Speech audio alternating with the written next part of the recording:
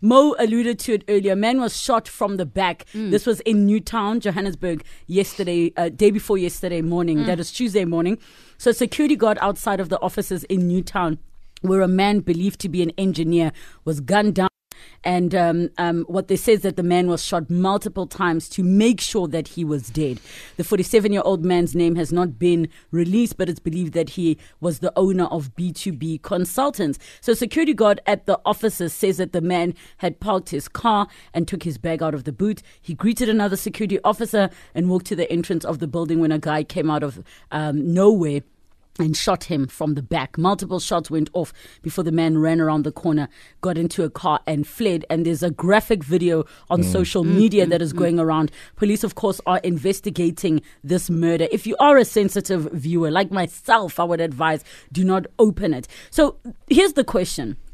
Firstly, why do we share content like this when it's so graphic? We don't put warnings. In situations like this, how should people respond? Because you're seeing this danger happening in front of you. The other day, somebody tweeted to say, responding to that Ojiwa King, and they said, there's a woman in my street getting raped right now, but I can't even call the police because I will probably get killed. And people were like, call the police, call the police. He said, you don't know my area. I can do nothing. And I was so pained by reading those words, because the reality is when something is happening, we see the videos, people getting mugged in CBD and no one is flinching or moving because we're scared. And one of the big things is, again, a sense of awareness. I suppose, you know, with these videos doing the round, it almost paints a picture of what is happening out there. The other problem, of course, is that we end up living in fear, which I think we should, because we don't know why some crimes happen. You know, crimes happen for different reasons. Well, I mean, from the sounds of it, it sounds like this was a professional situation to sort of take someone out.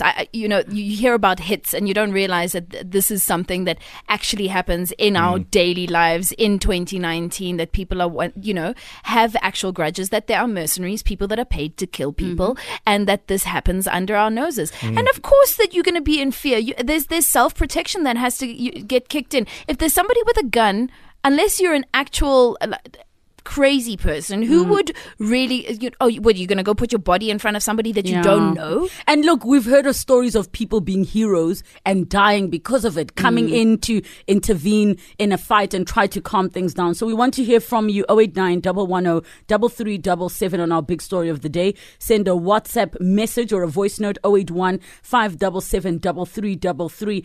I once saw a girl being beaten up at a nearby passage where I lived, and I called the police anonymously. Sad truth is that people who live close by were just watching, and I had to call about 4 times before the police came to rescue the girl. Until this day, no one knew I helped a girl who could have been one of the stats of women being killed by their lovers in South Africa. Wow.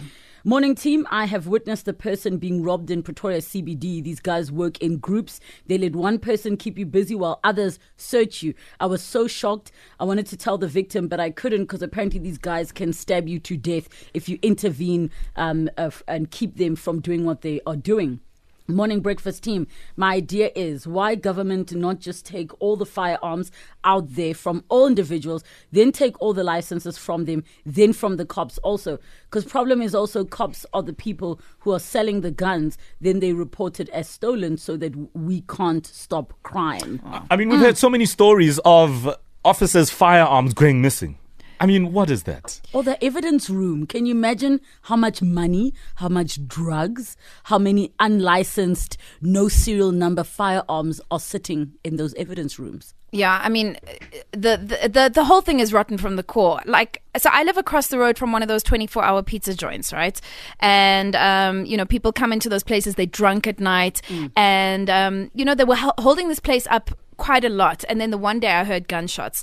And so there were, you know, it was an armed robbery. They were trying to get the stuff out the cash register. And then there was someone who was obviously been drinking. It's like 2:00 in the morning, trying to be brave, stands up and tries to stop the guy. And this guy just shoots him twice. Kaka. like this. And I saw the whole thing from my balcony. There's And it nothing was you just, can do. and I was just like, do I duck? Do I watch? Do I film it? Do you know? So, I mean, by the time I phoned the police, at least the guy survived. So, Well, that's the only fortunate part about that. But what this whole thing tells us is the depth and the extent of crime in our country and the level of violence that we see out there.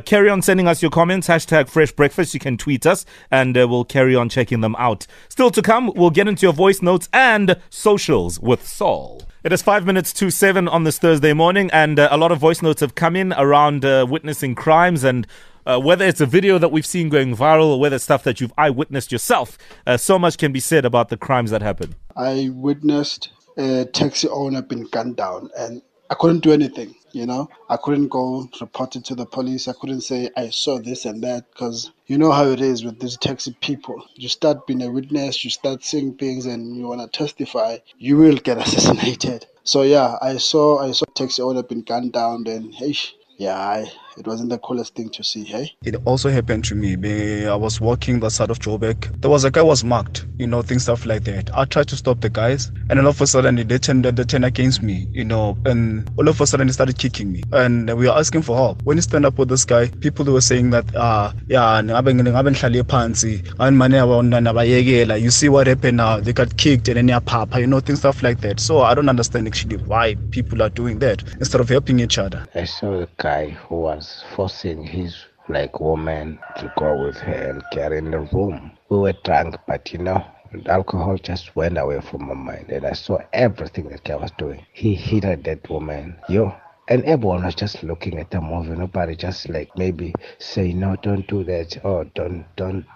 Nobody cared. They were just everyone was thinking, looking at the other side. And myself was like, people can just look at you, or they can look at someone that can kill you and just act like everything is normal. I do not agree with the sharing of graphic videos of people dying on social media. Number one, if it was my family member, I wouldn't want to see that being spread on social media, because sometimes people just watch that just for the sake of watching it, not because they want to share information or give it to the police. Then imagine you have lost your father, and you see your father dying every day on social media, and people are sharing it and commenting and saying what they want to say about your father or your brother. I do not condone that. And another thing about helping out people in town, like in robberies, most times these muggings, the people don't have weapons, they don't have anything. It's just like one person, and there's a group of people standing around. Are you telling me if we all were to fight back, won't these people stop attacking or mugging people in specific areas? Some good points coming in, especially with sharing videos and just imagining family members. We certainly hope that our Minister of Police is listening, and that the iron fist will eventually land on crime in South Africa. Truly, I think what was just what so triggered and touched me is how people are standing helpless, and now you fighting your own internal battle with what's happening around you, because we all know the basics of what's right and what's wrong. do we though? Do we? Most people do. I feel like as a country we're hurt, we're damaged. This morbid fascination, the fact that people are so cavalier to just share this information, and that people are comfortable with watching it. We are so desensitized. So do we know the difference between right and wrong? If we're so comfortable with condoning it, and if it was really against your moral fiber, you would do something about it. But somebody once said to me, feeling nothing is also feeling something. For you to get to that point, you've seen a lot. But let's try lighten up the mood.